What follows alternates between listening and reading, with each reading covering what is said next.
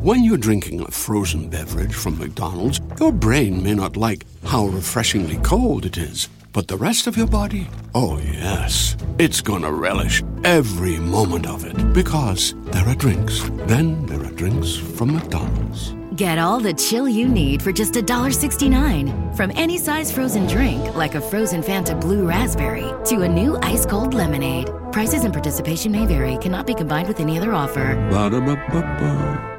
You see it every day. The first dollar you earned from your first customer. Now it hangs on your wall at headquarters. A reminder of where you started and the promise of what's still to come. In part because you rely on Sandy Spring Bank to help you make the right choices on real estate and equipment loans, treasury management, and commercial services. We believe real banking is a conversation. Let's talk about your business. Visit sandyspringbank.com/business. Credit products offered by Sandy Spring Bank.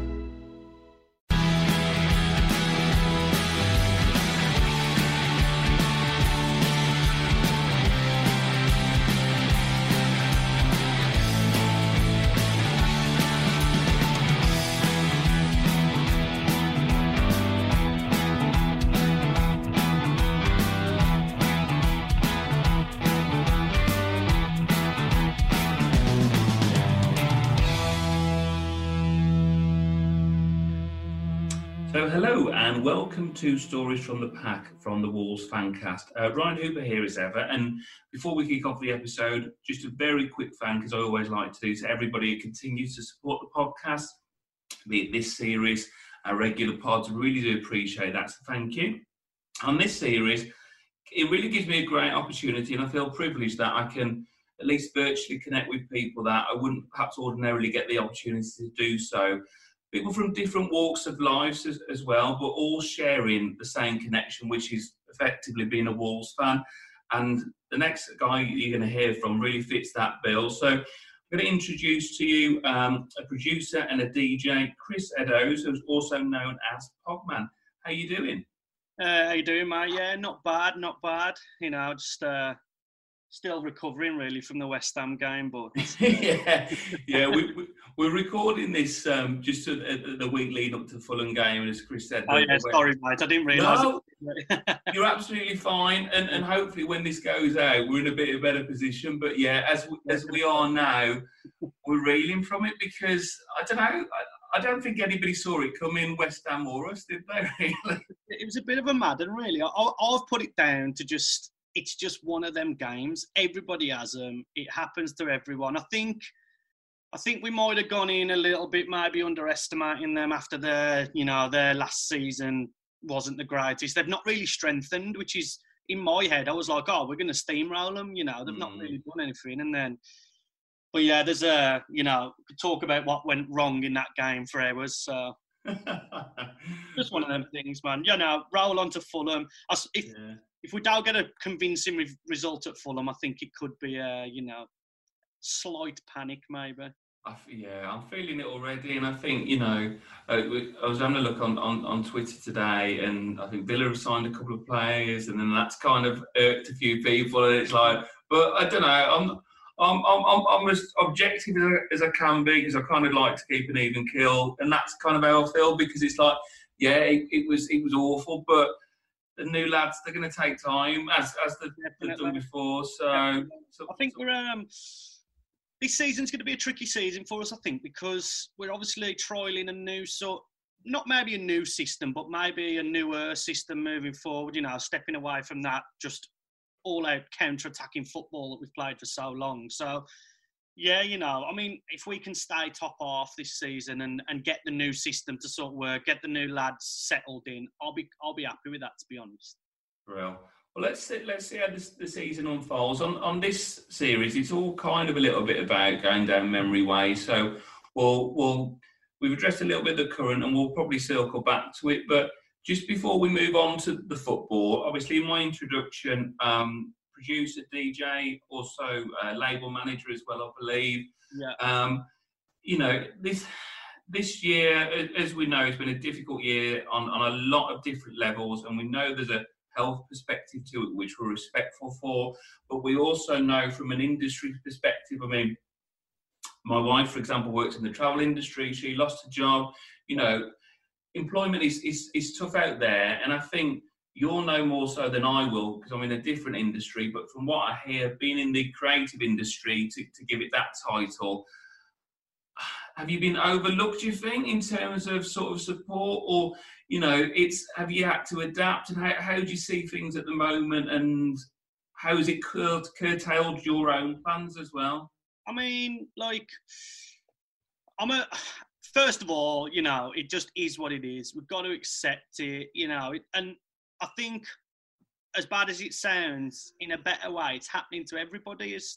Like I said, as bad as that sounds, it's not just we're the ones getting screwed, It's happening to quite a lot of people at the moment in a lot of different industries. But, I mean, if we were to talk about, like, my industry, specifically, obviously, the main thing with us is our industry completely revolves around mass gatherings of people. And, like, that's, one of the first and main things that's gone. And it's going to be probably one of the last things that's going to come back.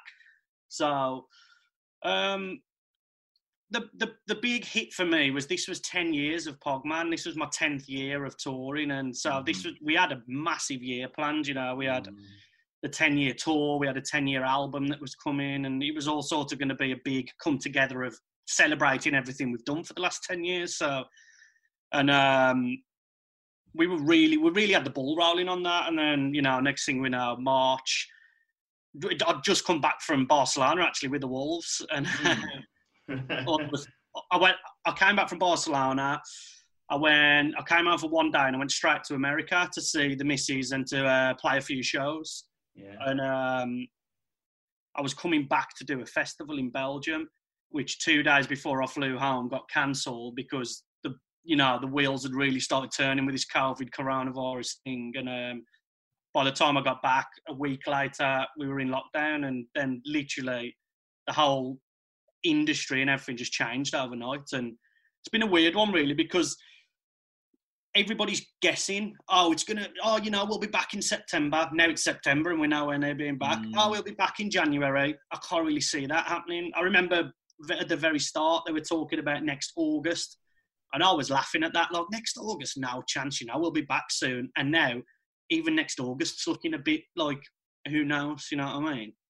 It's mad, and it's I see sort of locally. I saw one of the nightclub owners mention and they were right. With the pubs, they have curfews, but not outside entertainment. And I know there's adaptations to it and what they've done. But as you say, for yourself, I've seen some of your stuff online as a DJ. I guess essentially is mass gatherings. That is your bread and butter.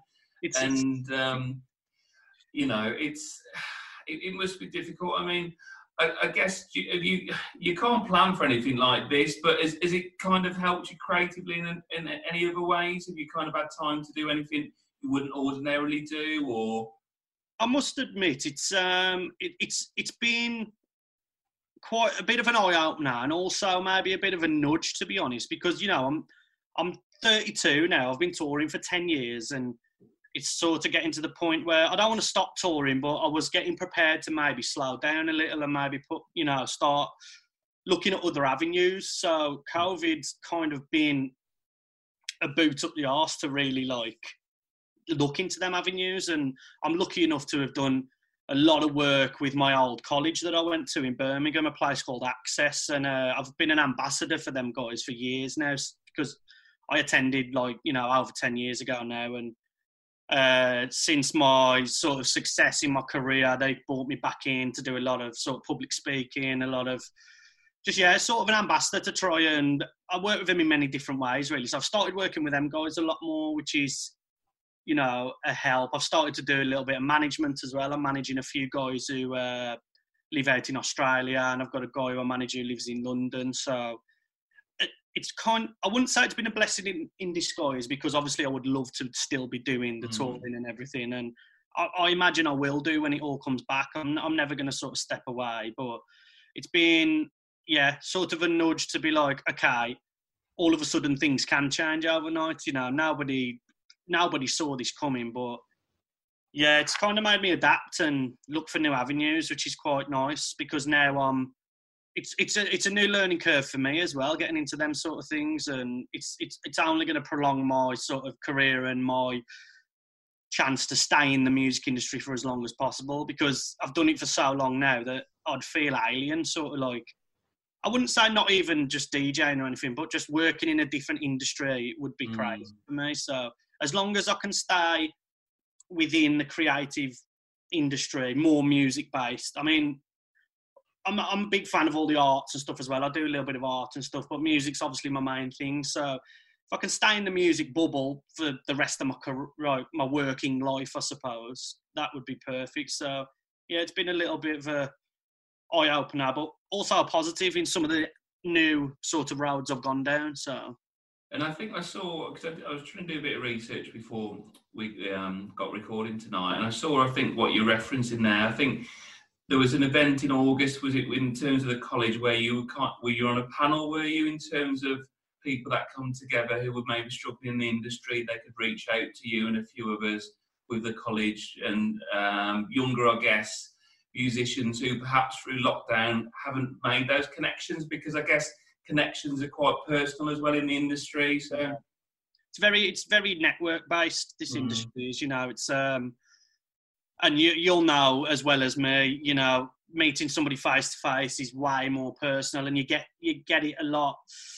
It's a big thing for me, an email, a text, anything in text can be taken weirdly. There's no emotion behind it, and as stupid as it sounds, like I'm a big fan of meeting people face to face. I mean, even this is great compared to an email. Like, at least actually, it feels like we've actually met each other, which is much nicer than just, typing away on an email. But so what we did, I think it was was it the breakout session you were referring to? Yeah.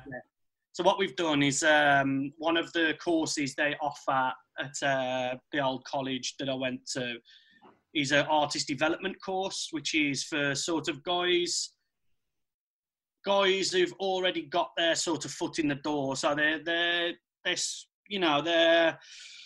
making music. They've sort of got a brand. They kind of know where they want to go, but they sort of maybe need that next push up the ladder, or they need just a help up or something. So we opened it up to sort of applicants to get involved, and we've chose a group now, because that project's still ongoing. We actually had a meeting with 4 of the guys who got onto the course on Monday. We've got another meeting tomorrow, and it's sort of an A&R PR session where they can come, they can talk to. There's myself. There's somebody called Guz Harvey, who is a singer-songwriter from Norwich, amazing at what she does. And then we've got Ian, who is the guy who actually works at the college, but he does a lot of management and stuff on the outsides as well. So it's kind of a way for these younger guys and these guys who are just sort of getting their feet wet in the industry to come to it, guys with experience like myself and Gus and Ian, and just kind of ask us anything, and we've overlooked their, because when they applied, they had to sort of send their brand, send all their socials, send everything, links to their music, and we looked over it all and sort of, now we know exactly where to push them in the right direction, or give them a little advice, or a bit of constructive criticism even, which is a big thing in this industry. If you can't take constructive criticism, you're in the wrong industry, I suppose. I suppose you're there to be shot at, aren't you? But exactly, mate. And a lot of it, you're in the public eye a lot as well. Yeah. Even in my genre, which is a smaller genre, it's so easy to just get, you're there, and people have got a lot to say about you and the art that you create, and you've just got to be kind of not blind to it all. But, there's a difference between going and telling someone, oh, your song was cool, but maybe I didn't like this bit. And there's a difference between going, oh, that's crap, Yeah. That's the big, we're never going to approach these kids and tell them anything's crap, because art's subjective, Yeah. What you think is great and what I think is great is two completely different things. So, yeah, constructive criticism is a big thing that we're doing with a lot of the kids, and just, pointing them in the right direction, really, and trying to, when I was younger, I'd have done anything to speak to people who were experienced, but I find that the arts industry, I made a pretty strong tweet about it yesterday, that we get overlooked constantly with support, and But I'm a big believer that the government and the higher powers, they fear creative people, because creative people are the ones who think outside the box, and they start to ask questions and challenge. And, as without getting too deep and into that side of things, maybe that's why we get overlooked, And I don't want to get too political and stuff like that, but... No, it's fine. I get it, and I hear you. And I think there'll be a lot of people listening, particularly people who listen to podcasts as well, will have a love for, the industry and know people that work in it and want to support it. So, well, before we close, I'll put a link to your Twitter, and I know there's a petition as well for people who are keen to get behind it as well. So we'll reference that. But we'll move on to football, but music, from what I gather already, will link in as well again, which is great, because it, I think your relationship with football and music will probably have sort of crossed over. So we'll look at that. So if we can start where we always do at the beginning then, Chris, so a little bit about how you became a Wolves fan and your first memories of being a fan, and how did your Wolves story begin? I suppose if we started at the very beginning, it would be, my dad's a massive, massive fan, been a season ticket holder, all my life at least. My first ever real memory was going to a Norwich game. It was at Molineux.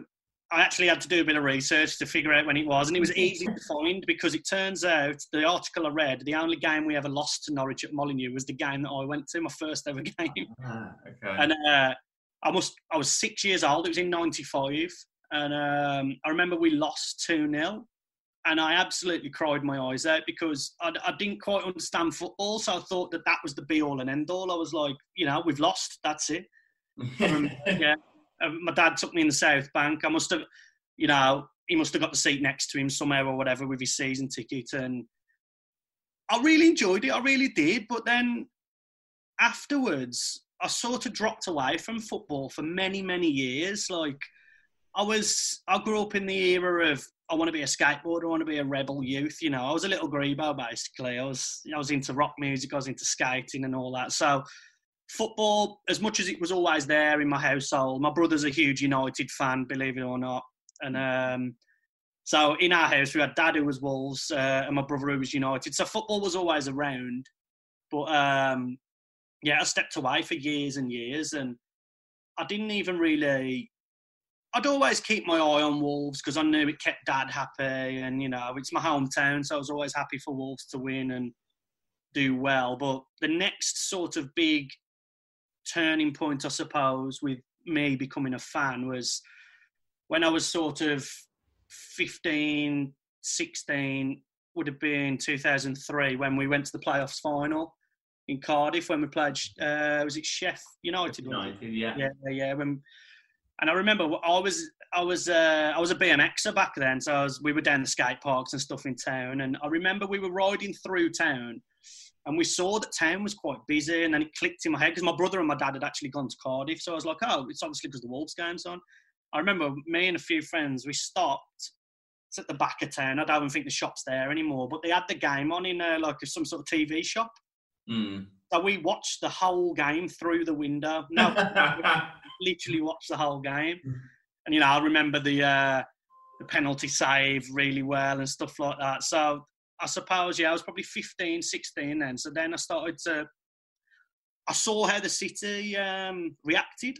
And then straight away I was like, okay, so, this team is a big thing. I mean, I always knew Wolves were a big thing in our city and stuff, The Molineux's always been quite when we weren't even doing that well, the Molineux is a big stadium, a great stadium for sort of the level we were at some points. And but yeah, when I saw the city react the way it did, I was kind of like, okay, this is really cool. And then many, many years passed again. I went through my sort of party era, got all that out the way. Again, Wolves was always on the outskirts, but it was never full force. And I suppose when I first got back into it again, must have been the season before we got relegated to League One. Mm-hmm. So maybe like 6-7 years ago, maybe. Yeah. And started to really take interest then. And it become, I suppose, all my partying days were sort of behind me. My my rebel youth days were behind me. So I started to really take note, and I started to go to the games a lot. I was getting tickets, and a couple of my friends got, obviously, little Dan. Yeah. So started to really just get more involved, try to get to some of the games and stuff like that. And then, I mean, when we got relegated, I remember getting tickets to the games back then was so easy, like the amount of games I went to in that League One season was that was when it really sort of, I was like, right, now this is it. I was touring quite heavily back then as well. So as I mentioned to you before, like football became a sort of big link to being home.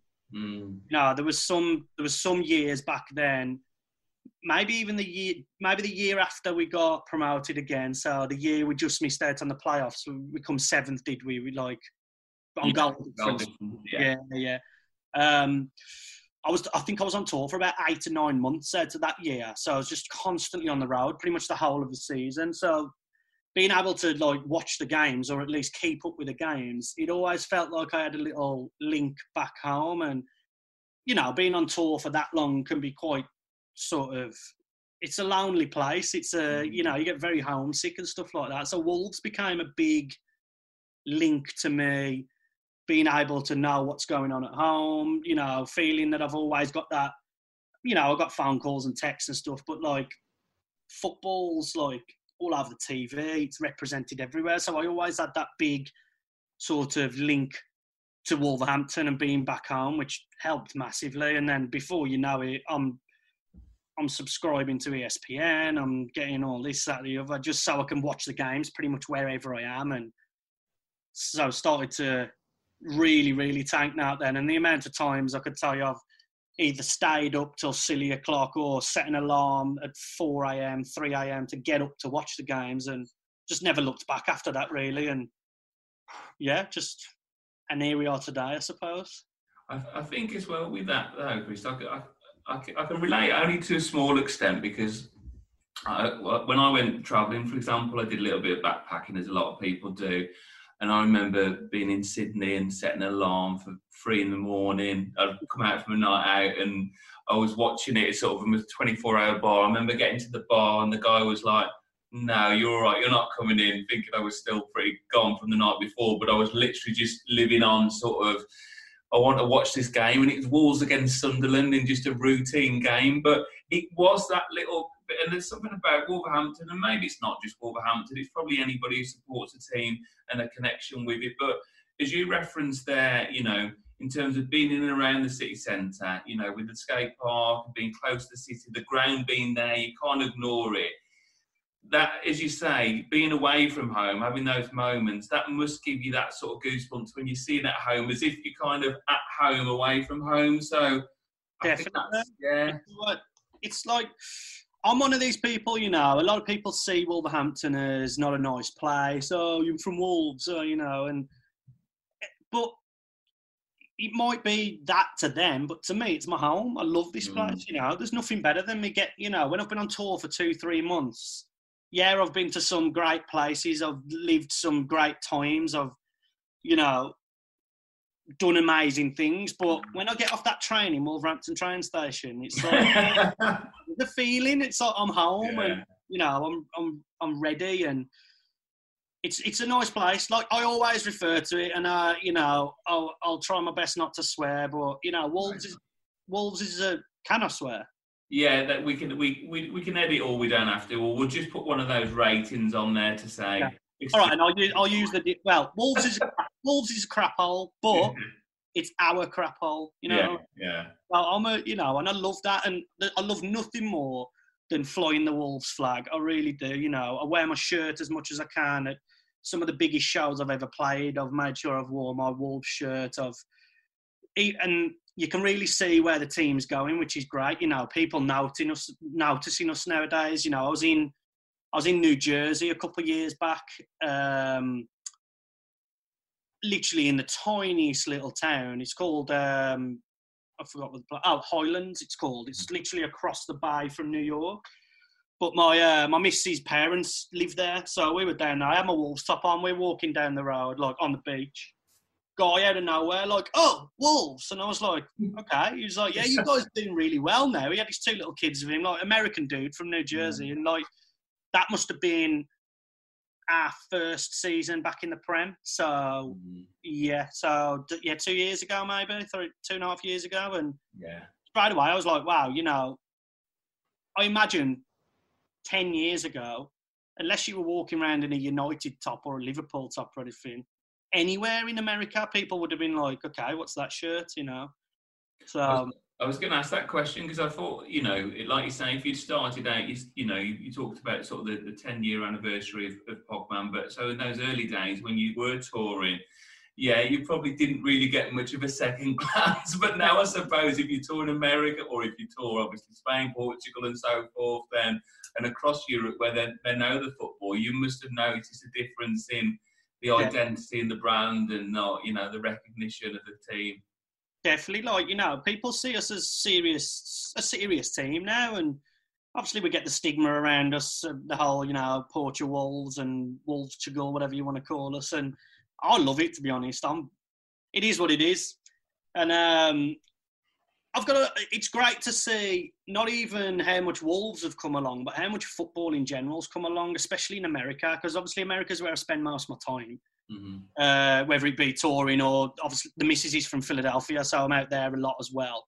And just seeing how many people like just are really into it now, and how many people know about Wolverhampton, and you know, Wolves as a place doesn't exist in so many people's, like, you know, in their world. But now we're doing what we're doing with the team. It's a little dot now on the map to people. So, and like I said, people have noticed the shirt many times. And another great thing we did was in New York it was earlier this year, actually.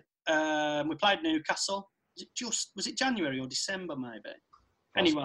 But it's gone crazy this year. Yeah, one of the before pre-COVID games, anyway. Yeah. It was last season.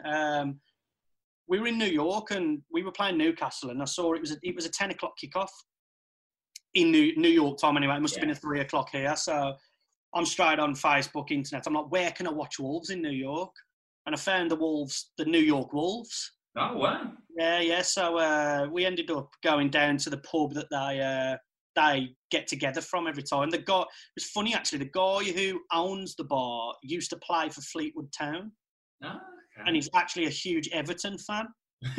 But for some reason, that's the Wolves pub in New York. And I turned up and there must have been 30, 40 Wolves fans there, like 10 o'clock in the morning, like ready to watch the game. And a couple of them were actually from Wolverhampton, but had lived in New York for years and years. And it was nice to see that there was quite a few Americans who have decided now that Wolves is their team. And there was one American lad actually who supported Wolves for like 15 years, so he'd been through the tough times as well. So it's mad, and I'm glad you mentioned that, because I've done a podcast recently with a guy called Blake.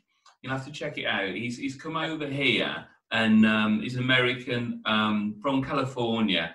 And he adopted Wolves as his team, and he chose to study at Wolverhampton University just to get a season ticket to watch Wolves. He's gone from California to Wolfrunia, as I called it, which was amazing. And I think I like doing this as well because there'll be people who, as you say, are perhaps expats who, and Wolves for them is, as you referenced there, is their way in. You know, there's New York Wolves, there's Dubai Wolves, you know, probably for everywhere you tour, there's probably a supporters club, which may be people originally from Wensfield or wherever, or locals. And I think, you know, that's their little piece of home. I suppose it's like when people go abroad and want a cup of tea or whatever. It's that's their way in again, isn't it? So it's mad because when I was in that bar, we were watching the game, obviously, and I think we drew 1-1 actually. And just mad conversations, like talking about Major's chippy and stupid stuff like that. I said to the missus, because it's good because the missus is a big Wolves fan now. She actually played football. She got a scholarship to a uni in San Diego as a goalkeeper. Wow, brilliant. Which she never ended up following. But so she's a big Rui fan. She's a huge Nuno fan and stuff like that. So But yeah, we're chatting away anyway, and I'm just telling the missus, like, I never thought I would be in a bar in New York watching Wolves talking about Major's chip shop. Like, like, it's such a surreal experience. But again, it all circles round to the fact that I support Wolves, and I was only in that bar because I wanted to watch my team play. So it's great to see just how far the team have not come as a team, you know, quality-wise, but just how much we're growing as well. It's awesome to see. It really is. Brilliant. Well, what we'll do, we're going to take a quick break, and now next we'll be looking at if you can pick out some highs and lows after this. Okay, so we were just chatting there just prior to the break in terms of how things are now, but going back, you talked about sort of you went in the early days and then sort of went away and then came back, I guess, at a tough time going down to League One. If you look back at your sort of supporting life so far, we'll do one negative or a number and then we'll switch to the positive to end on. But what would you say is either the worst game you've seen us play, or is there a moment supporting Wolves when you thought, oh, God, why am I doing this? Is there anything that stands out? Well, I must admit the League One era was actually quite good because we smashed it. So it was actually like nice to watch us sort of win week in, week out. And did we get the record in the end? I think we did. I think we got over 100 points. And I think, as you're right, I think a lot of people liked it because we were going to different grounds, which we hadn't gone for years. Like you said earlier, home games, you'd get a ticket. And fortunately, it went well. I mean, it could have went the other way, but you're right. I speak to a lot of people, and I think that was a good season. And for many, that although we were in a lower level of football, to many, it's one of their favourite seasons because of that, I think. Definitely. I mean, like, I remember one of the highs of that season. I was at was it Rotherham 6-4? Yes, the home game. Yeah. I remember being there, and they equalised in the 86th. Then Rickett scored in the 90th, I think. Then McDonald scored that absolute pepper. And I think they went on the pitch, didn't they? When they I remember that. I think it nearly got called off twice. They basically said, if you're on the pitch again, it's game over. So that was definitely one of the highs of that season, definitely, because I just love them sort of nail biters, and you know, the last few seasons we've had quite a few of them in the Prem as well, which has been good. But I suppose if we're going to go quickly down the negative route, it was my brother's stag do in Dublin. All of us had gone. There was about 20 of us. On the Sunday, I was supposed to be playing a gig in France. So I had booked myself to come back early. So I was going to come back to England. We were playing Baggies that day. Mm-hmm. So I was going to come back, watch us beat Baggies, and then fly to Paris and do this gig. Anyway, the night before the Sunday, the gig got cancelled. So straight away, I was like, I'm on this early flight now for no reason. But at least I can watch a Wolves Baggies game. Come home. It was the 5-1. Oh. And I was just like, the gig's been cancelled. We've just been battered by Baggies. I was like, this, you know. And I had a massive hangover to have been in Dublin on my brother's stag do. So, you know, I come back, there was me, my dad, a couple of dad's mates. Little Dan was there because he'd been on the stag do with us. And it was just a nightmare, that was. And it took a while to get over that one. It was just a bad weekend. It was weird because we were on such a high at my brother's stag do, and then the Sunday happened, and it was just like, for God's sake, you know what I mean? And that's how it just changes your mood, doesn't it? And it's, you know, you picture your weekend, and like you say, you've got your plans, and, you know, you're having a great time with friends and family, and and that's how football can get you. But so, I mean, but fortunately, you know, that seems a distant memory now, and it's just might be unfortunate that if we do get our revenge back, we won't be able to see it, so we'll be watching. I know, mate. I know. That's how it is. But so, in terms of your highs, the Rotherham, any other games, or was it just that League One season? I guess, was it because you volume of games and now we're winning? Was that sort of? The season we come up, the first season in the Prem was unbelievable. Yeah. Last season we've had so many high points. You know, I never thought I'd be watching Wolves in Europe. Never mind being in Europe. You know, we went out there to the Barcelona for the Espanyol game, and I was with my dad, I was with Dan and stuff. I was like, I never thought to be able to experience this, and I'm a very, very sort of just take it as it comes guy when it comes to football. I'm still riding the train of we're Wolves. We've been, terrible for many, many years. I'm still really trying to stay positive in everything. And I remember the City game when Traore scored 2. I nearly broke the table at the missus' house because I picked her up. I nearly fell through the bloody table. Like, I remember when we did Spurs. That was an amazing game. I suppose another low as well would be when Watford done us, because I was in Philly and we were watching it. And then that second goal went in, and we were late. We were actually late for something, but I was like, I can't not watch the end of the game. And so then we were late and we'd lost, so it was just it was terrible. But definitely, last few seasons, the City game, the Chelsea game when Jota scored, there's been just the last couple of years in general, has just been so great, It's just, I'm still really trying to just see the positive, ride the high. We were, and I know it's very cliche and everybody hates it, but we were in League One 5 years ago, do you know what I mean? And, we can't use that as an excuse all the time, but bloody hell, we were in Europe last season. It's a big jump. It's mad, and there's you probably see the same stuff we see online, and you're right. You have to put it into context that you should still be beating West Ham, Sheffield, and you can't go because we're League One. That hasn't affected that result. However, context is massive, isn't it? And the fact that, as you say, it doesn't seem that long away that you're going to Port Vale and then you go to Porto for one of a better comparison. And so what was that Barcelona experience like? Because as you say, that must have been a weird time, because it was just kind of as COVID was setting in as well, wasn't it? You must have heard murmurs at the time, but you didn't want that to get in the way of your European experience, I guess. Definitely. I mean, like when we were on the morning of the flight, because we'd gone down to Stansted to get the flight, me, little Dan, and another mate of ours, Phil, had gone down, and then the old guys, my dad and a couple of the lads, had come and meet us down there. And when we were in the car on the way down, I saw there was a bit of news saying first corona case in Barcelona. Like, oh, bloody hell, we've been flying there in 2 hours. Like, but it weren't, nowhere near did we think we were going to get to the point we're at now. We're on Zoom right now because we can't actually be in the same room as anybody. So, and it was a great experience. It really was, to see that many Wolves there. Everybody was having a great time. I know there was a bit of stuff that went on with the cops and stuff like that in that square. We were there a couple hours before everything sort of happened, and I can't really comment on anything that happened there because I wasn't there.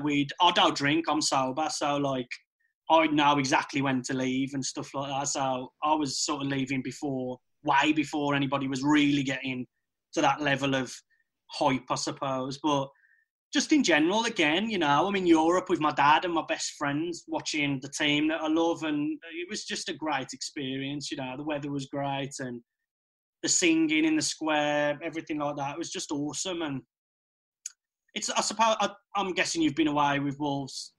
Yeah, I think it's, I've been fortunate a lot really to go to a lot of away games. The Europe one was a bit different for me because financially at that point, and there were a few things going on at home, I couldn't go. And then the game, I thought I might be able to go, and I'd still got this ticket, but we could never go, was Greece. So I'd booked a flight out to Athens, I'd got my ticket, and I was like, I think it was at the point where I thought everybody had been to Barcelona and probably spent a bit and had been on the campaign, and I thought, could I get a ticket for this? And I think probably people wanted maybe more of an attractive tie than Olympiacos, if I'm being honest. So I thought, I might get a ticket, and I got a ticket. And we didn't go in the end, and it was one of those, we just took a decision as a group because as opposed to the Barcelona scenario, things escalated really quick up until that game. And in hindsight, could we have gone for the weekend? But I wasn't going for anything other than the football, really. So it was one of those we made a call on. But I think you're right in terms of, we talk about away games, and it's what people miss because it is that camaraderie. And I think what you would have experienced and what people experience when they follow Wolves up and down the country is, again, we this is a common theme, but it's a good one, that little bit of home. So, your little bit of home you talk about when you're in Philadelphia is also your little bit of home in Barcelona, or I don't know, even in London, when you're in that away end and everybody's around you and you hear the accents. That's your bit of home as well, isn't it? You know. Well, you know, and it's nice to just be. It sounds weird, but when I'm on tour, and I've been on tour for a long time, even hearing an English accent is just like so nice. And then if I hear a bloody Midlands accent, never mind a Dudley accent or something, it's like, you know, music to my ears. So like, you know, I want to speak to that person straight away. And football's, you know, football is it's a universal language. You know, whether you like Wolves, whether you know about Wolves, whether you don't, you can. If somebody's kind of into sport in any way, they will know about football or soccer, as they like to call it. And I'm just happy that it's travelled to every corner of the earth now. And I've been lucky enough to travel with my job a lot. And again, like I said earlier, no matter where I am, I will find that game, whether I'm sitting in an airport at 3 a.m. with it on my laptop, or whether I somehow find a bar. Because that's also a good thing about Wolves nowadays. With us being a bit more successful than we were, and with us being in the Prem, you find that the games are a lot more accessible now. You know, when we were in the Championship, it was so hard for me to find games when I was abroad. You know, I was having to find. I don't like to say it, but I was having to try to find streams here and there and stuff. And you know, waking up at 4 a.m. when I'm in Australia and getting something that's just buffering non-stop was just like, oh my God, I'm going around the bend. But now we're pretty much, you know, there's a good chance we're going to be on a channel, or, you know, with ESPN Gold we use a lot, me and the missus in Philly. So they've just released a new one called Peacock, I think they're using now, which is just another thing that you got to pay for. But if it means I can watch the Wolves while I'm away, then I'll do it. So. Brilliant. And I think just sort of before we close, you've referenced it really fantastically, but to sum up what being the series is part of the pack. So what does being part of the pack mean to you? Again, like we've touched on many times, it's just a big link to home. And, you know, the whole pack mentality, we're very, very lucky as a team that we are named after a bloody wolf. You know, it's one of the marketing and the branding for our team is just, even the badge. I mean, look at the badge right there. It's so simple, but the wolf, everything, like the way that we're doing it with the pack and stuff like that, it's great. And I think the way that the team plays, the way that Nuno's got the team set up, the way that everything's going on at the moment, the pack mentality is very strong. And you know, the team, as well as the management, as well as the owners, they really, really, I think, care about the fans more than ever. And it's great to see. And I think that's what it really means to me. It's being part of a group that, whether you agree or disagree on a signing or a performance or whatever, at the end of the day, we all support Wolves and we all just want what's best for the team. And I suppose, it all just loops back round to that. I'm proud to be from this little crap hole that's Wolverhampton, and I always will be, and I'll always fly the flag, and I'll always have that connection to home wherever I am in the world, whether it be, you know, America, Australia, China, wherever I am.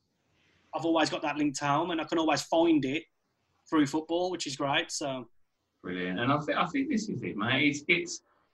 It's like, we probably all slate Wolves, and we do as a city, but if I hear someone else saying it, my back is straight up. It's like, totally agree. It's like, we can talk shit on it, but you can't. Yeah.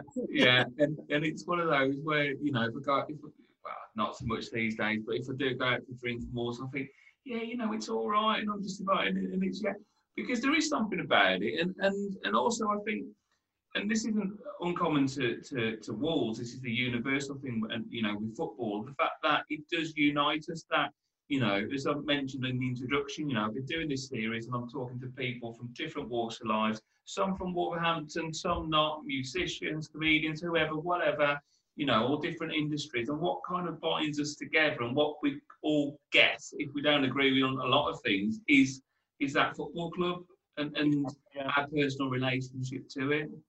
Like I said, we all just want what's best, whether we agree or disagree on. Because you're on Twitter, you're on Wolves Twitter. You know, it's a frustrating place. Yes. You know, so there's some days I can't even go on there because I'm like, I'm going to read a comment that's going to wind me up. But the end of the day, everybody's got their opinions, but if it's benefiting anything that's benefiting the club is the right thing for me. So, and we all just want what's best for the Wolves in general, and I think we're still heading in the right direction. So I'll take it as a positive and keep riding the train while we can. We've got to mention more Twitter though. It is funny. It's one of those where if you've lost, it's just like, I don't want to look on it, but I do. And we know the people. There's people on there that will just throw, a grenade in there, and then they'll let it go off. And I think they quite enjoy it. But it is a world in its own. And even from like the Fancast account, you've really got to kind of leverage it, because I don't like sitting on the fence. I think you've got to give your opinion, but you're always going to piss someone off, or someone's going to agree with you and fall into different camps. But that's I guess, because you can't discuss it in the pub anymore. That's kind of where you exactly head out. That's our sort of our area now. That's the pin board for everybody to put up what they say. Yeah. There's been some very, very strong sort of opinions about, especially what's gone on in the last sort of 3-4 weeks with signing, who we're going to sign, who we're not going to sign, who are we selling, who are we buying, and some of the arguments we've had over the years. I know little Dan, for instance, the hate that man has for Catrona is and we've got into shouting matches, me and little Dan have, over stuff, but again, it all boils around to, we had one recently, and within 5 minutes, we've got our arm around each other, being like, we just want what's best for the club, mate. That's all it is. Like, it's nice to see the passion in everybody, I suppose. Yeah, it is. Dan's brilliant for it, because he'll just throw it into the most random conversation, but he loves it. But we love him for it. But yeah, I mean, we could go on all night, and it's honestly a pleasure, mate. Mate, thank you. I think it's great to just sort of sit down virtually and have a chat. And I think what's great is you're showing us that you're someone who kind of spends a lot of this time, in hotels and DJs and festivals and so forth.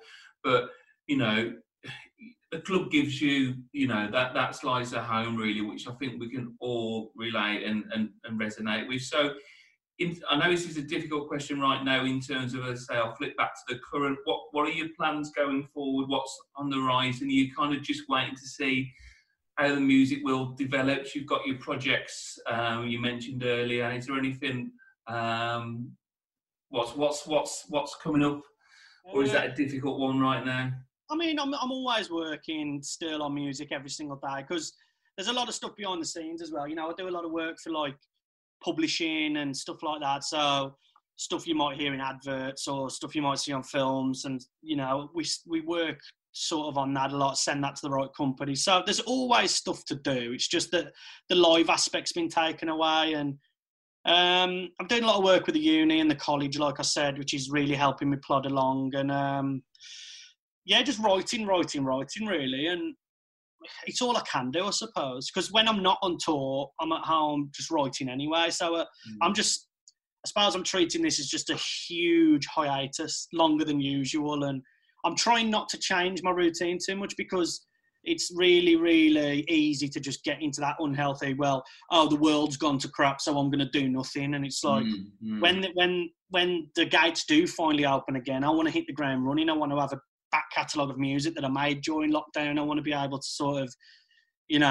be ready to go, rather than just being like, all of a sudden, oh God, I've done nothing for 10 months. Like, so yeah, I'm doing as much work as I can. I really am. I'm trying to still find avenues for revenue, because I've dedicated half my life to this industry and to this job, and I don't want to, step away from it. And so, like I said earlier at the beginning, as long as I can still work within the industry somehow and some way. But yeah, I suppose the 10-year will happen. It'll probably just be 10-year asterisk, because it's actually like year 12 or whatever. So it'll be like Liverpool's, Liverpool's Premier League. Sorry. So, but yeah, so I'm just trying to stay positive, mate. Like a lot of us are in not just my industry, and not just any industry, just in life in general at the moment. It's difficult. It's difficult, and I think routine is massive, and I think you referenced that, and we've done bits on you know, the spin-off podcast where we've talked about mental health, and I think routine's a big part of that as well. And I think, you know, you can get to a point where, like you say, if the work's not there, it's kind of like, let's get back into it and then flip back in. But to keep yourself active in whatever you do is great. And if doing even these podcasts for me, I find really therapeutic because it gives me a little sort of side project. And if people listening on their walks or their runs enjoy them as well, you know, that's exactly. Great, you know, you touched on mental health there, and that's a big thing I've been an advocate for the last few years in the music industry, because it's very, very like rife in the music industry. And the problem is with our industry is we technically are a brand that we're trying to sell. So you look at people's Instagrams, you look at their Twitters and everything, and they're selling the high life. They're selling the, oh, look what I did. Look at this show I played. Look at this great thing I'm doing. When really, that's probably 5% of what's actually going on. And, you know, you've probably saw yourself in the news. We're losing musicians. Not just musicians, but obviously I'm going to refer to that because of my industry. You know, we're losing musicians to sort of suicide and depression and stuff like non-stop. And some, you know, you can look straight away and be like, Keith Flint, for instance, you know, Avicii, these Chester Bennington from Linkin Park, you know, from the outside looking in, these guys have got the greatest life ever. Yeah. Well, I think, like you said, touching on mental health, there's a lot more to it. And I think I'm happy to say that we're at a point in life in 2020 where mental health and supporting mental health is becoming a lot more normal and a lot more, you know, it's something that people are looking into a lot more, which to me is great, because what you see on the surface for a lot of people is nothing, you know, to what's actually going on. And I imagine with this COVID stuff, people's lives have crumbled. And so, like you said, routines, healthy, you know, I try to go to the gym every day. You know, I've got back into that routine, which is good. Even the stupidest things of eating healthy, I don't drink anymore. And just mental health is just everything. It really is. And I can't, you know, again, we could talk about that for hours, but that's... No, but we could, but you're right, and I can relate to it. A lot of people can relate to it. But yeah, we could do a deep dive on that, and maybe that's something, you know, we can revisit at a later stage. But you know, it's good to get that conversation talking. And as you say, you've mentioned something which I suppose I hadn't really thought about, but you touched on earlier in the conversation about, you know, the industry that you're in, that it can be lonely, it can be solitary. So you're looking for your home comforts, and if they're not there, and if, you know, your perception is different to what it is when you're sitting down, it's I can see how that could be difficult. So, and that's why obviously something as stupid as a win from Wolves when I'm away, and I've, you know, say for instance I've been on a sort of 4 or 5 day run where I've not been back to my home base, which is obviously Philadelphia or wherever it be. A Wolves win in the middle of that little run when you're feeling lonely and you're feeling sort of can really just boost everything. So again, circling back around to Wolves, like that's how much it does mean to a lot of people, and that's really how much it does mean to me, because, you know, if I'm feeling really down and I'm lonely and on tour or whatever, you know, whatever sort of mood I'm in, you know, I see the boys come out and they get a win, and, you know, seeing the passion, and especially it was great when the fans were still in the stadium, because I could see the fans as well when I was watching the games, and it was great. And sometimes I might get a glimpse of somebody I know, and it's like, oh, bloody hell, you know, and something as small as that. So yeah, like Wolves doing well. Again, even it's probably far from it, but touching on the mental health thing, Wolves doing well matters really bad to a lot of people, and it can really help boost that sort of, you know, it can turn that bad day into a good day, but unfortunately, sometimes it can turn a bad day into an even worse day. it can, and it's finding that balance, and it's kind of treating them as the same and working with them in it, really. But yeah, well, we're hoping that, you know, we're going to have many more good days to come. If you want to follow Chris, also known as p0gman, it's p0gman. It's a zero. Sorry, p0. Talk to me about the name, because if I don't ask you, I do know, because I had a look online earlier, people are going to say, why didn't you ask him? Where's that come from? So, you must remember Pogs. Yeah. Literally, it's as simple as that. I remember starting out back in maybe 2008, maybe I was looking for my name. I wanted something that wasn't too serious, but wasn't too stupid, because there's a lot of stupid names especially in the dubstep world, which is the world I'm from.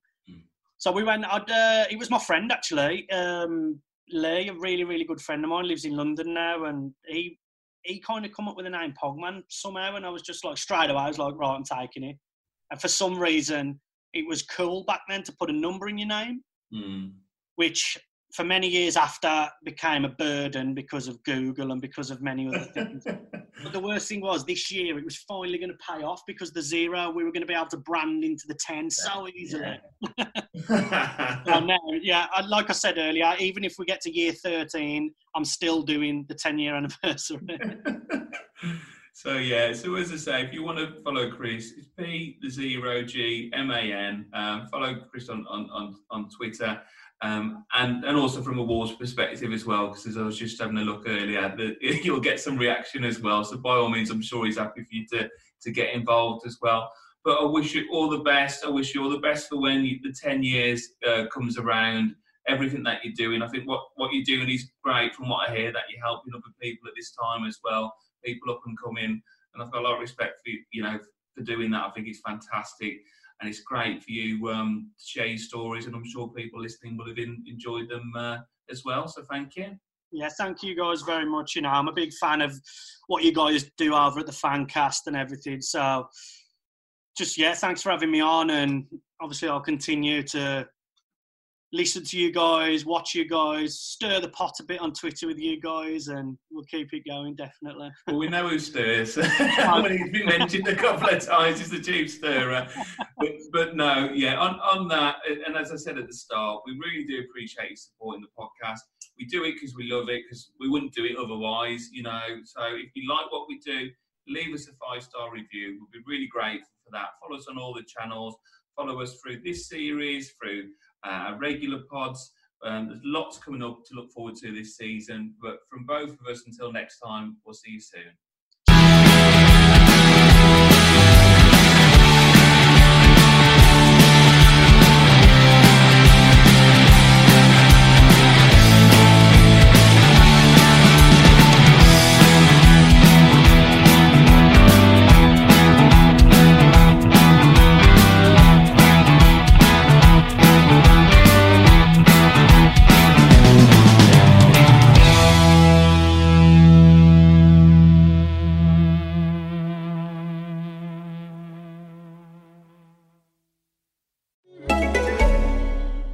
Escape your everyday with out-of-this-world action. From the gritty apocalypse of the Walking Dead universe to the cyberpunk realm of The Watch and the criminal underbelly of Gangs of London, AMC Plus is more than entertaining. It's epic. Feel all the chills and thrills with Shudder's halfway to Halloween month. Experience Shudder's biggest month of horror, featuring a new season of Creepshow and new movie premieres every week. All available ad-free and on demand. Start your free trial today at amcplus.com.